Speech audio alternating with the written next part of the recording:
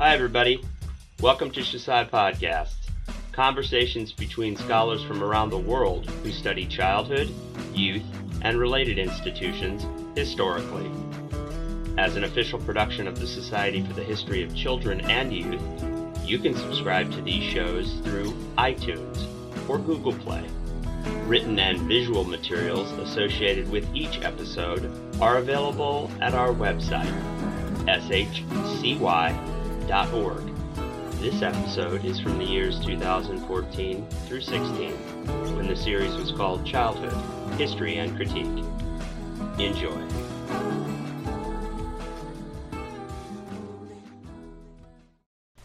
Hi everybody, this is Pat Ryan, and welcome back to Childhood, History and Critique. And this time, I have a conversation with James Martin, the editor of the Journal of the History of Childhood and Youth and the president of the Society. Jim has been faculty in the Department of History at Marquette University for several decades. He has served collectively about 10 years as chair of the Department of History there, and was many, many years the treasurer of the Society for the History of Children and Youth. Our conversation is about 40 minutes. The first part starts with a little bit about Jim's background, how he became a historian of childhood, and we try to relate that to some common themes in the development of the field. And then we move into a discussion of the approaches or the decisions that he is making as editor of the journal, which moves into a discussion of the society and what he sees as some of our challenges on the horizon. I hope that you'll like this conversation or enjoy it as much as I did. Take care. Well, Jim, thank you for joining Childhood History and Critique. I'd like to start, with you. Could you tell us a little bit about your intellectual interests and your academic background? How did you find yourself as a historian of childhood and youth? Well, I think it found me in a certain sense. I am a Civil War historian. Mm-hmm. And my first book was about Texas during the Civil War era. It was my dissertation. It was published. I got tenure. And I was looking for another project. And I didn't really have one at hand. I had a vague notion of writing a social history of Sherman's March, which a lot of people ended up doing about that time. This is in the early 90s, I guess I was trying to figure this out. And I came across two books by guys who aren't involved with the society or with children's history anymore, Elliott West and David Nasaw. Elliott West wrote a book called Growing Up with the Country. Yeah. And David Nasaw wrote Children of the City. And I don't recall why I came across them, but I assigned them to the survey class I was teaching. And it was a class made up entirely of elementary ed majors. So it's sort of an unusual class. Mm-hmm. And they did a comparative paper about these two books, and they really liked them, and I really liked them. And I thought, well, this is unusual and interesting to me, and so I'll have a chapter about them in my book about Sherman's March. Well, one thing led to another, and I wrote a whole book about children during the Civil War. And so it's a very happenstance sort of thing. I think a lot of people who come to children's history come in this way. They're doing one project or one chapter of a project, a certain source or a certain event strikes them as being interesting, and they do something. I've stayed in it, however, unlike many others. Well, and that makes complete sense to me. I mean, one way that I understand your personal story, to put it in broader terms, and I'd like your response to this, is that one of the things that has defined social history really since the late 1950s, I think it's if I were just thinking about American historiography, I would go back to the middle of the 1950s as an attempt to expand the boundaries of what counts as history and who is included, and to search for another point of view or elements of the past that are well known, but there are sources that are ignored or overlooked, or stories that aren't as central to the existing narrative. And then if you take what you understand, let's say Sherman's March, the Civil War, and you say, well, what are children doing? If you add that on to the existing set of questions, you get new ground. Oh, absolutely. I think children's history is sort of the second generation of that 50s, 60s search for unrepresented historical actors. And it comes directly out of women's history, I think. Educational history, which is a different thing entirely, but I think that's actually one of the places that children's history originated, institutional histories of childhood at least. For me, and I think this is what you mentioned, sources and either looking at older sources anew or finding new sources. Children's literature had often been the subject of research, certainly, and I use a lot of that in my book, but not as literary things, but as reflections of children's experiences and what was expected of children. I also use lots of letters of soldiers to their families. One of the things that a war does is it requires families to communicate in ways they wouldn't communicate otherwise. The United States was a very literate place by the 1860s, and the war gives us a chance to see real people talking about their lives in ways that they wouldn't have otherwise. And so there's a lot in the book about relationships between fathers and children and mothers and fathers and so forth. Because of what the fathers are writing and what they want to hear about, too. There's lots of letters from mothers to soldiers. And, of course, the first news that soldiers want is, what are the kids doing? And these are parts of letters that, I didn't dig deep these letters. There are tens of thousands of these collections around, published and unpublished. I did a little bit of archival research, but they're mainly published. And so they've been gone over a lot. But that part of them had not been used. And so it was fun to be doing something and meaningful, personally meaningful as well as just fun, to be doing something that had not been done before, and to look at a well-worn topic like the Civil War with a new perspective. So much there, but I'm thinking of on the side, your comment about education. You think about in the history of education, a historian who was not a historian of education per se, but Bernard Bailyn, but wrote in, I think the lectures are in 59, the publication's probably 60, Education in the Formation of American Society. It's a very small book, but a line that really grabbed me early when I was a graduate student made me think about, what the relationship between childhood and history. A line in that book is that education, he was trying to define what education was. Education is the transmission of culture through the generations, through time. And one of the classic definitions of history, what is history? History is the study of continuity and change through time. And so that sort of placed education at the center of what historians ought to be interested in. And it's a pretty small leap from that definition of what history should be and what education is, seeing them in that way related to seeing that childhood is central to the transmission of culture over time and therefore central to history. And so, and that's Bailyn wrote about a time period that is very fruitful for these things too. What's the name of Joseph Kett's book about youth in the New Republic? Rites of Passage. Right. I mean, Kett's not a childhood historian. No. By any means. But because he was writing about a period in which Americans had started to think about childhood, and youth more specifically, and turning them into Americans during adolescence, it becomes this classic book in a field that Kett had never heard of, never belonged to in his own mind. Absolutely. And Bailyn is a lot like that.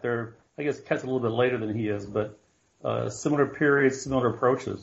Well, that's what's great about ideas is that when I think, and this is my own perspective on it, when I think about what Bailyn is trying to do throughout the 60s, and he comes out with this a little more explicitly after the lectures that became Education in the Formation of American Society, but he seems to me, if you were to identify him, this is a guy who made an argument that ideas were still important in history, that you couldn't just do a sociological history, that ideas still mattered. You think about the ideological origins the American Revolution. And so that, in a sense, that's something that's very important at the time when econometric history is becoming very important in the late 1960s.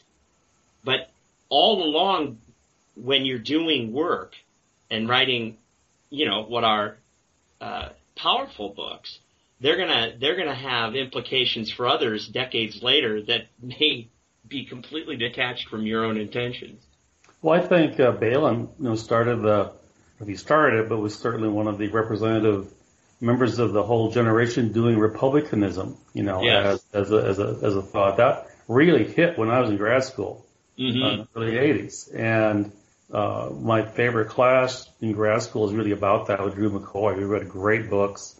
Yeah. And it's been a very, very important part of my nostalgia for grad school. I don't have a lot of nostalgia for grad school. That's one thing I have nostalgia for. And then New England Town Studies, just to veer off a different direction. Old-fashioned us now, but reflecting this new interest in common folk and looking at sources in different ways and communities in different ways. And there's a thread of children's history that comes out of that, of course, through John Demos. It's fascinating stuff. You took on the position of editor. How is the journal doing, and what have you learned in this position, and what opportunities and challenges has it presented? I think it's doing fine. I guess I'll have to ask somebody else how it's doing right now. The first issue was really the previous editor's articles in a way. The second issue was kind of a mix. And then this third issue that really just came out a few weeks ago was pretty much mine. If you measure the health of the journal in terms of submissions, good submissions, I think we're doing great. We have the entire next volume filled. Two of them are special issues from the papers from the Nottingham conference, in fact. And that's pretty exciting. And then we have kind of a catch-all issue in the middle that will eliminate the queue, hopefully, that we've got built up. But I think its submissions have been very steady. I don't think they've been a lot different than earlier submissions. One of the problems with the journal, and we talked about it a lot in Nottingham at a session we had about the journal, and just also in individual conversations, it's been heavily 19th and 20th century, heavily British, Canadian, American, and that hasn't changed a lot. We've gotten a few submissions from other continents. Earlier periods still aren't coming in. I think it reflects the field, for one thing. But I think I'm hesitant to call it a challenge, I guess, because I'm not sure it's either good nor bad. It just sort of is. We publish what we get. I do recruit up to a point. We'll be looking very closely at sessions in Vancouver in June, of course. I'm kind of excited about the possibility of a special issue on Irish childhood. Yes. That's in the works. Well, it'll go through for sure. I'm not going to guarantee that, but I'm pretty sure it will. And that'll be a very new thing. I'm also looking for ways, just because we get enough regular submissions of good articles, they don't want to privilege special issues too much, but think more about roundtables. Having 5 or 6 people write like really short articles, basically, into one super article of maybe 12,000 words instead of the 8,000 words we allow about a certain topic. And there's a couple of those that are in the works too. So the short answer is I think we're doing fine. We have too many books we should be reviewing. That's a challenge, is working in enough book reviews, I think, because there are more books than we can review. Sometime during the next issue, we will start publishing a few reviews of books published in non-English languages. I have a committee working on that. So, I think it's going fine. I have been extremely gratified with how relatively easy it's been, or at least surprisingly easy to me, it's been to get people to review both articles and books. I rarely get turned down. They do it on time, almost universally. a confirmation for me of the vitality and the collegiality of the field and of the people in that field. Obviously one of the goals of the Society and the Journal is to be international and interdisciplinary and to kind of push boundaries. But the earlier periods thing is, but it's almost like a critical mass has to get started before the recognition sets in the community of scholars, let's say in terms of early modern historians or medieval historians or those doing historical philosophy, studying the ancients. And there are parallel organizations, I know of them in Britain that have, scholars from, before the 19th century that are working on childhood. But the question is, how do you connect those groups? And so I think that's just an ongoing, challenge. I don't know that it really has a solution. You just have to keep working. I think that's the case with that, and there's still other issues that face any organization. I think one of the things that I've made some decisions in terms of book reviews and articles up to a point. I'm raising the bar for the historical sensibility of articles that we publish and books that we review. This comes out, and this is more of a prioritization than a rejection of anything. I have just recently decided not to have reviewed a few books that are straight children's literature books. Now, we're not going to not do those at all, but to do them, they need to be a reflection of some sort of historical question. And that's a very subtle shift. I don't think it's going to make a huge difference, but it will help, I think, make it a little clearer as to the path forward and make some more room. It's entirely the only reason I'm doing it is to make room, in the journal. Yeah, and I think those are always those are subtle decisions. They're difficult decisions, but as someone in my own personal history, I've had to deal a lot with interdisciplinarity, and it's a buzzword, and everybody says that speaks of it in a positive way. It's supposed to be a strength if you're interdisciplinary. But part of the problem is another value that we have, a core value in being academics is to try to create a community of intellectual exchange. And in order to have exchange, you do need some common ground. And there are times, and I've worked really hard at this, so I feel like I've earned the right to say this. I've spent a lot of years working with sociologists or political scientists and philosophers, less or so literary critics, but I've actually done a lot of work in literary criticism. And I'm telling you, sometimes it's like ships passing in the night. You think you're speaking the same language, and you're talking past each other. And that's a byproduct of interdisciplinarity. And it doesn't mean you abandon the project, but I think it's also important to be honest about, hey, is there coherence here? Do we have some common terms to talk about? I don't know what your thoughts are about that, but it is an issue. Entirely. I mean, my purpose in the journal is to promote the history of children and youth. Mm-hmm. And there are many ways of doing that, and you don't have to be a traditional historian. And I'm a fairly traditional historian. I do the most work I've done outside of history sources is in literature, but I don't do literary criticism. I think they call it a close reading, of literature, and to pull things out that I think really help us understand the period of people or whatever.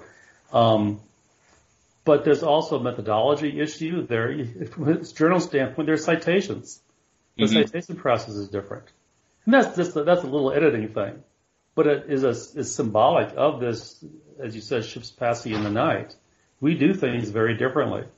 And it's something that, we'll always have a meeting about the journal at the conference, and we'll always talk about these things. And the editorial board and I have had, conversations about this via email.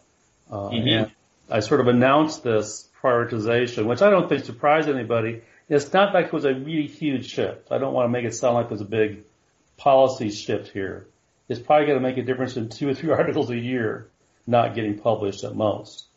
But it is something that, from my standpoint as an editor, is a purely practical thing. But as a scholar and as somebody who's been involved with the society from the beginning, it's a philosophical issue as well. That, as you said, there's not a solution. There's nothing wrong with it. There's no solution because there's no problem really. But it is something we have to address all the time. Would you say? Let me ask you a question though about this shift. Is how an article deals with time? Is that the most important?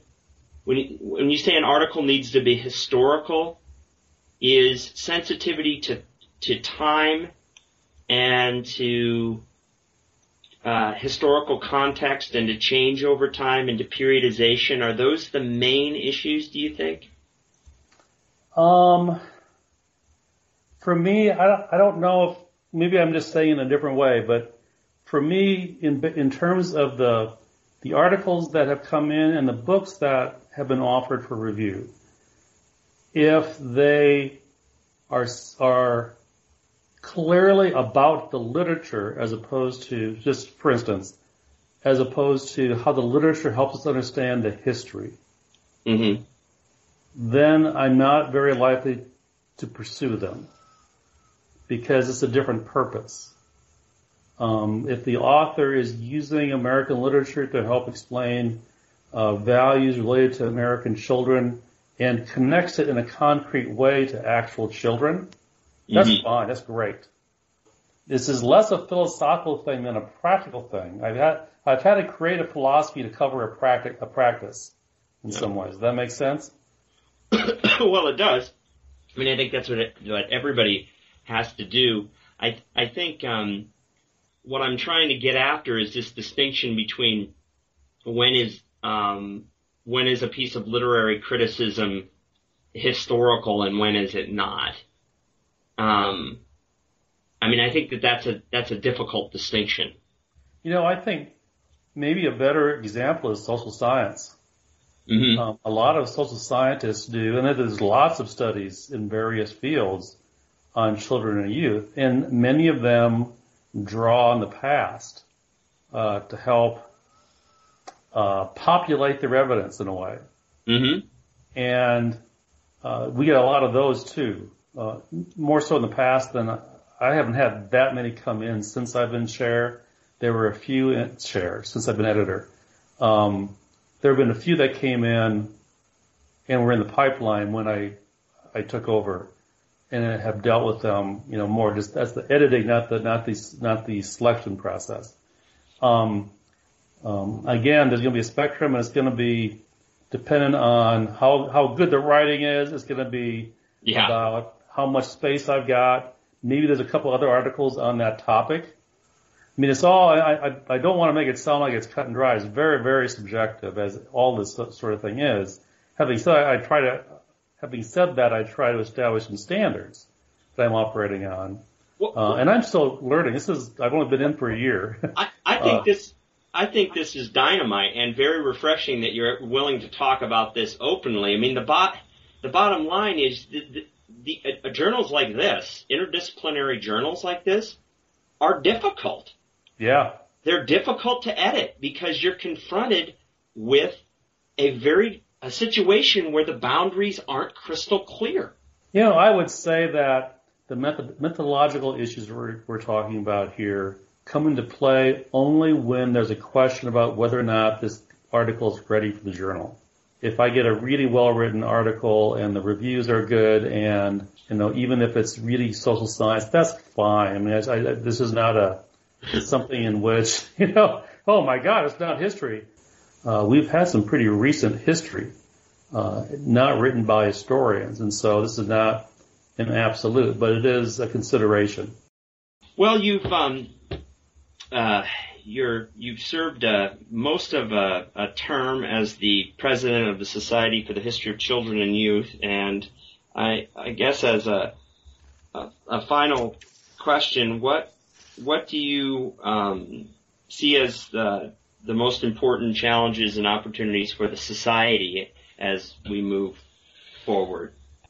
I think of the ones we've had all along, which is membership, continuity of membership, which is not just us. This is any society that is an added obligation, I think, to folks. And maybe it's changing somewhat, but most of us have sort of an original society. We belong to the Organization of American Historians or the American Historical Association in the United States, or is the Southern Historical Association for me. And I go to their conference all the time. I have another society, the Civil War Historian. We all have these organizations that compete for not our loyalty, but our attendance, and when you get to a certain point in your career, you have time to do that kind of service to a society.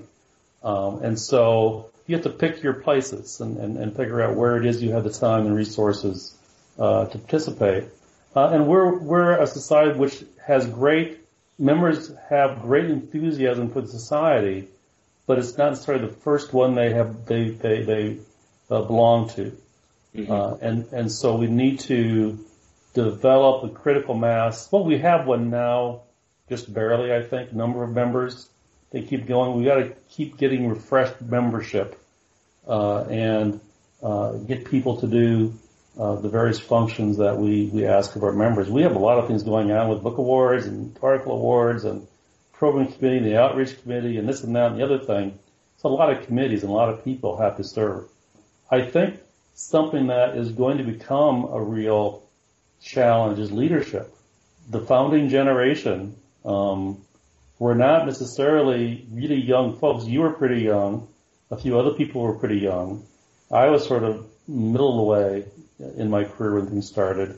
Others were and have retired since that time.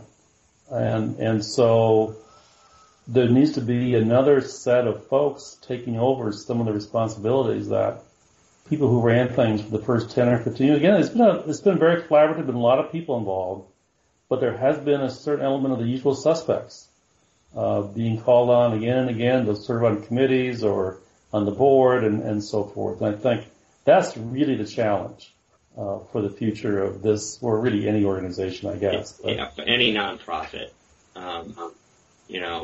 I think what you're describing is sort of the template of the main challenges for nonprofit organizations, and that is how do you keep membership, dues-paying membership, high enough to sustain the services that are provided. For some organization, that means winning grants from government, and the primary thing for us is membership and attendance to the conferences.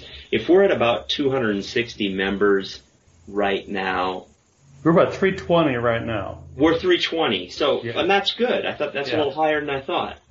Well, we'll see if people renew by December 31st. We had about 60 people that needed to renew since November, but we'll see. This is going to come out too late then, because it takes a while to get these episodes through the system, because this won't air until the late winter. But I mean, 320 is great. It would be wonderful if we were above 500.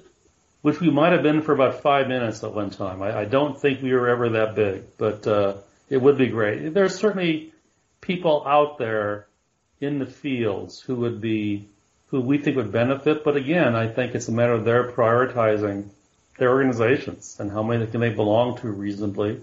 I think one thing, and you and I have talked about this before, one thing that our efforts to be diverse geographically and chronologically and even methodologically in the journal and at the conference means that, well, at any given time we might speak to certain people, other times we don't speak to them at all.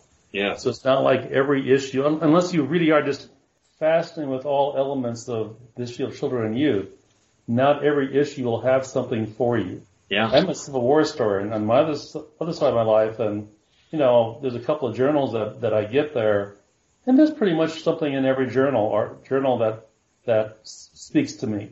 That's not going to be the case with everybody. in ours. This is my sense at least of things. And so I think you're right on. Yeah. I think you're right on. That's not a bad thing as such, but I think it is an explanation somewhat. The limited information we get from doing surveys, both of members and non-members, is that, people say, they literally will just say what I just said. There's not something in the journal for me all the time. It's outside my current research, or I've moved on to other research. And so it doesn't matter to me. We do get, as I think I implied earlier, we do get a number of members who have a certain project they're working on that includes a chapter that they probably gave as a paper at one of our conferences. Mm-hmm. So they're a member for a couple of years, but that project has passed, it's been published, or they moved on, and they just don't continue because it's not quite as relevant to them as something else they might be doing with their money and their time.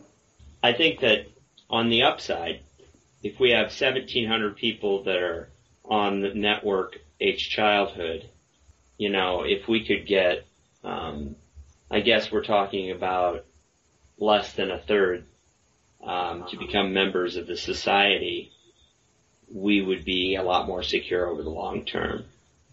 Yeah.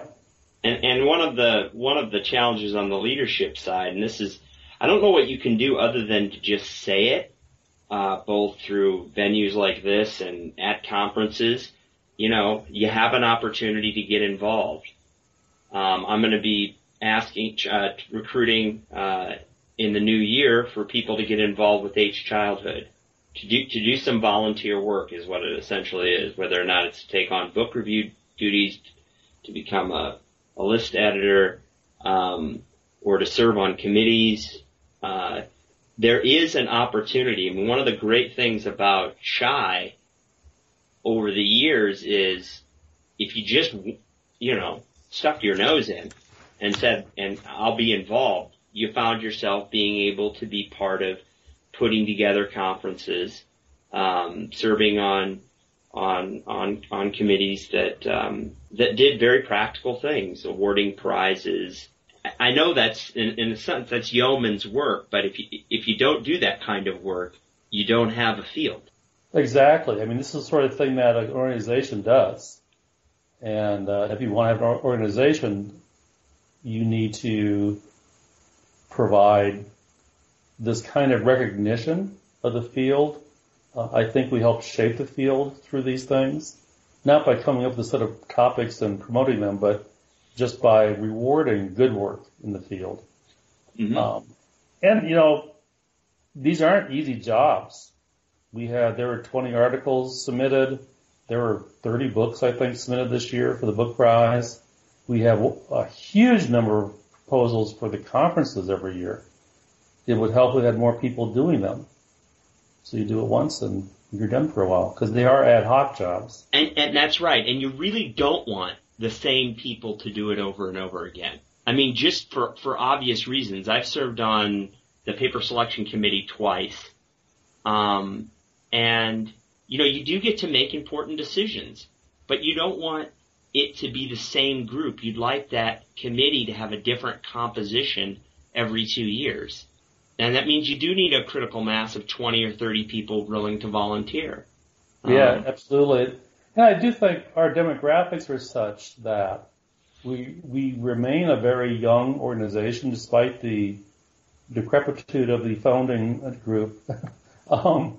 It's still a very young bunch. And so one thing I've been the department chair for over 10 years, and one thing that you want to protect junior faculty from is too much service work. Yeah.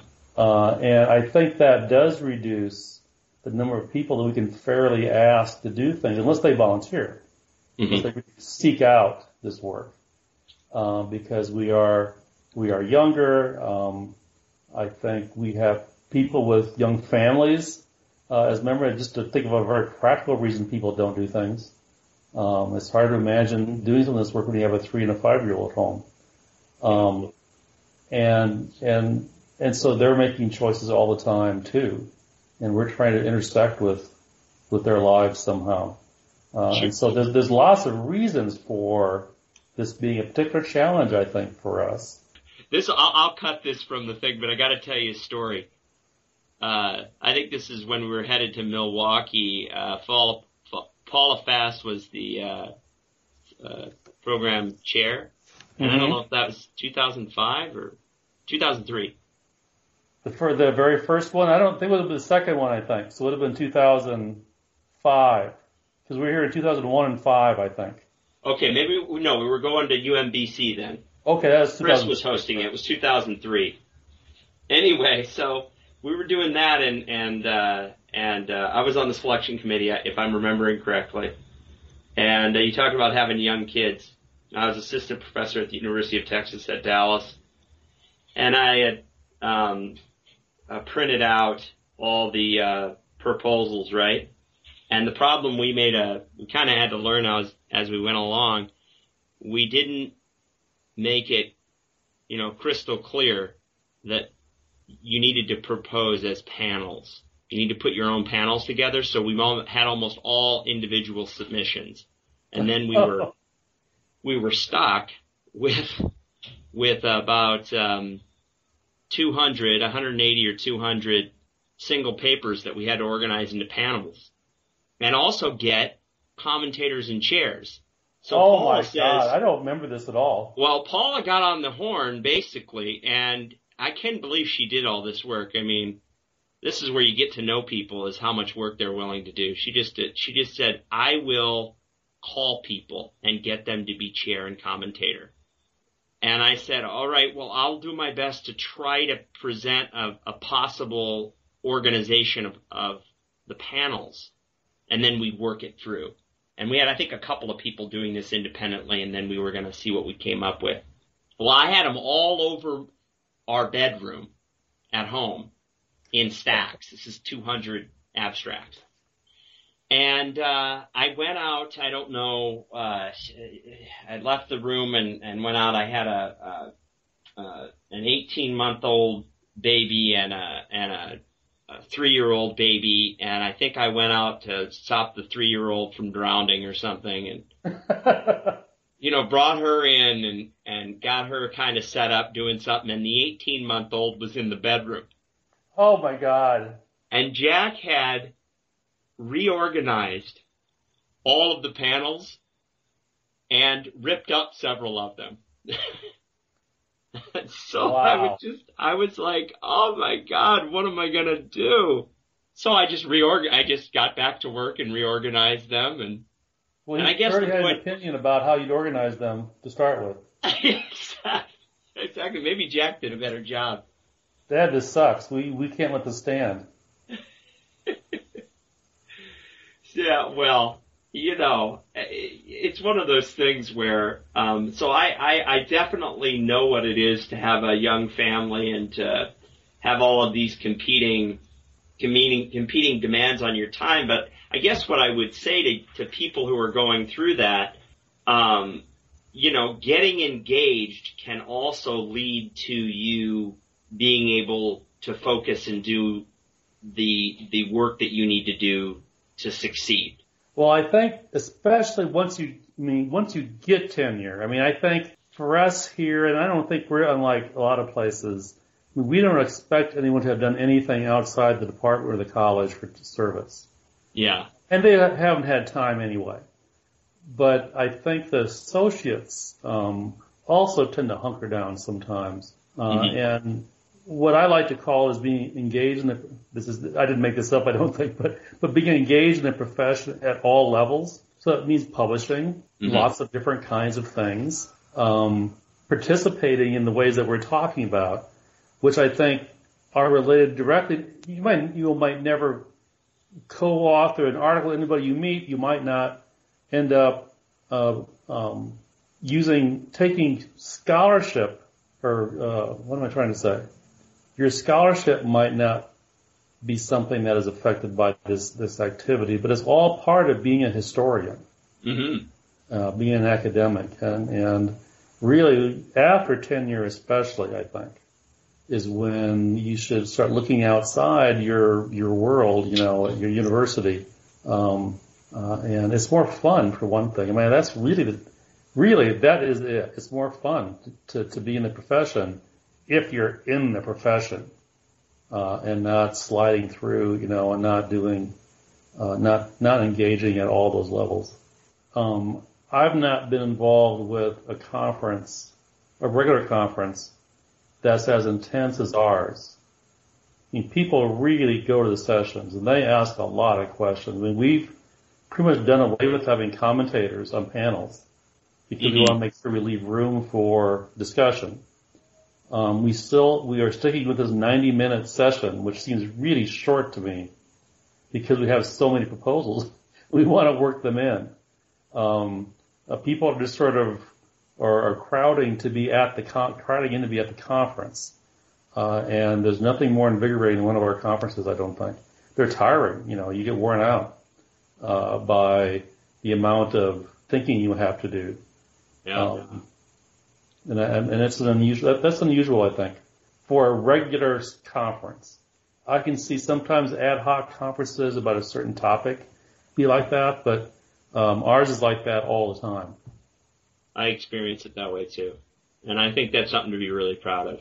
I think that whatever we're doing to create that, we got to try to keep doing it. And that's kind of the basic thing an organization does. There's no doubt that will continue. There's the things we do that maybe we can't sustain if we don't get, I think, there's nothing going to happen anytime soon, but we have a lot of irons in the fire as an organization. The journal will certainly survive. We have plenty of subscribers, for our contract with the press. The conference will absolutely survive because it's so popular. It doesn't quite pay for itself, but it's not, it can sustain itself more or less. And those things can continue no matter what happens. I think for some of the other activities we've decided to do, partly as a way of attracting more members, and for reflecting and representing really the field, we need to get a few more people that are able to take on some jobs. Thank you for listening to Shusai Podcasts. You can find more materials and features from the Society for the History of Children and Youth online, shcy.org.